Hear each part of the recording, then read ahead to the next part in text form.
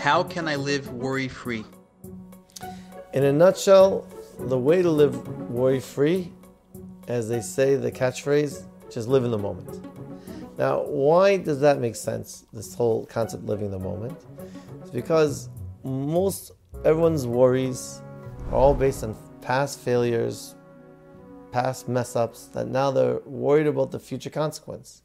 But when a person lives in the moment, as if only this moment exists, then the past becomes a distant past. And since you're only in the moment, there is no future. So then any past failures or whatever are distant, they're gone.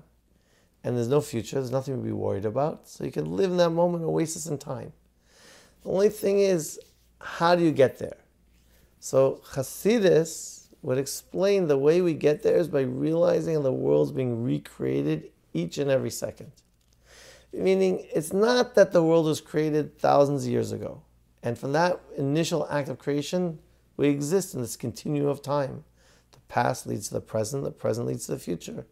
But rather, according to Hasidus, the world's being recreated every single second, and at this moment, only this moment exists.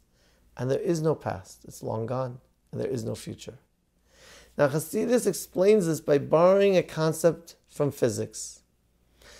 Meaning, physics, when we talk about the initial state of a rock on the ground, the rock will not fly on high or do anything unnatural to its initial state on the ground unless there's external force of a throw propelling it up. So Hasidus says the same thing with our world. Our world's natural state is to, so to speak, be on the ground, to be in a state of non-existence. Meaning forever the world didn't exist until God brought the world into existence.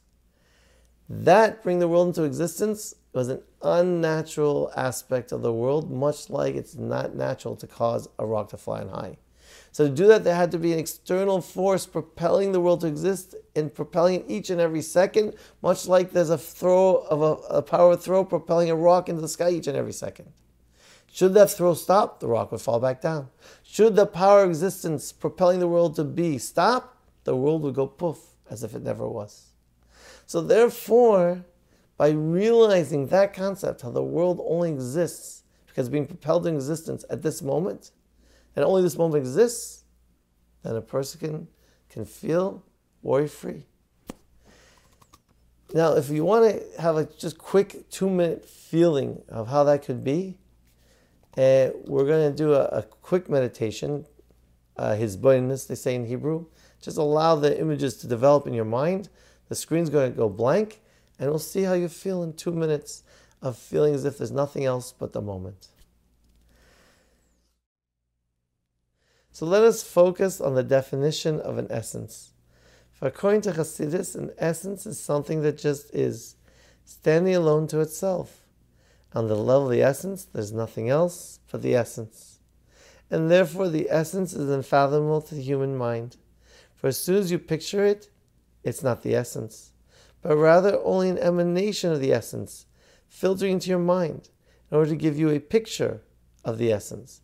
But the essence, just as it is, standing alone to itself, is beyond us. In Hebrew, the word for essence is etzem, E-T-Z-E-M. And therefore, when Hasidus wants to conjugate the word for etzem as the essence of God, Hasidus refers to God as Atzmas. For Atzmas, the word God exists just as He is, standing alone to Himself. On the level of Atzmas, there's nothing else but Him.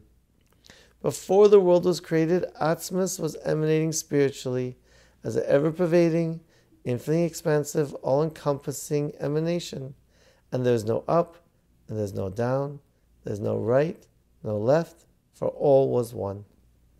However, after the world was created, Atzmas is still emanating, but no longer emanating spiritually, but rather physically, within the very physicality of the world itself, as a godly force propelling everything to be.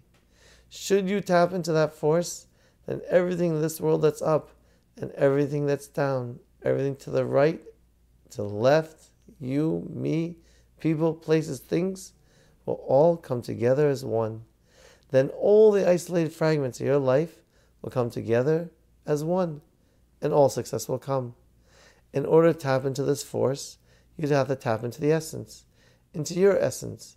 For it's in your essence where you exist just as you are, standing alone to yourself, engulfed in a godly force that's propelling you to be you. And there's nothing else.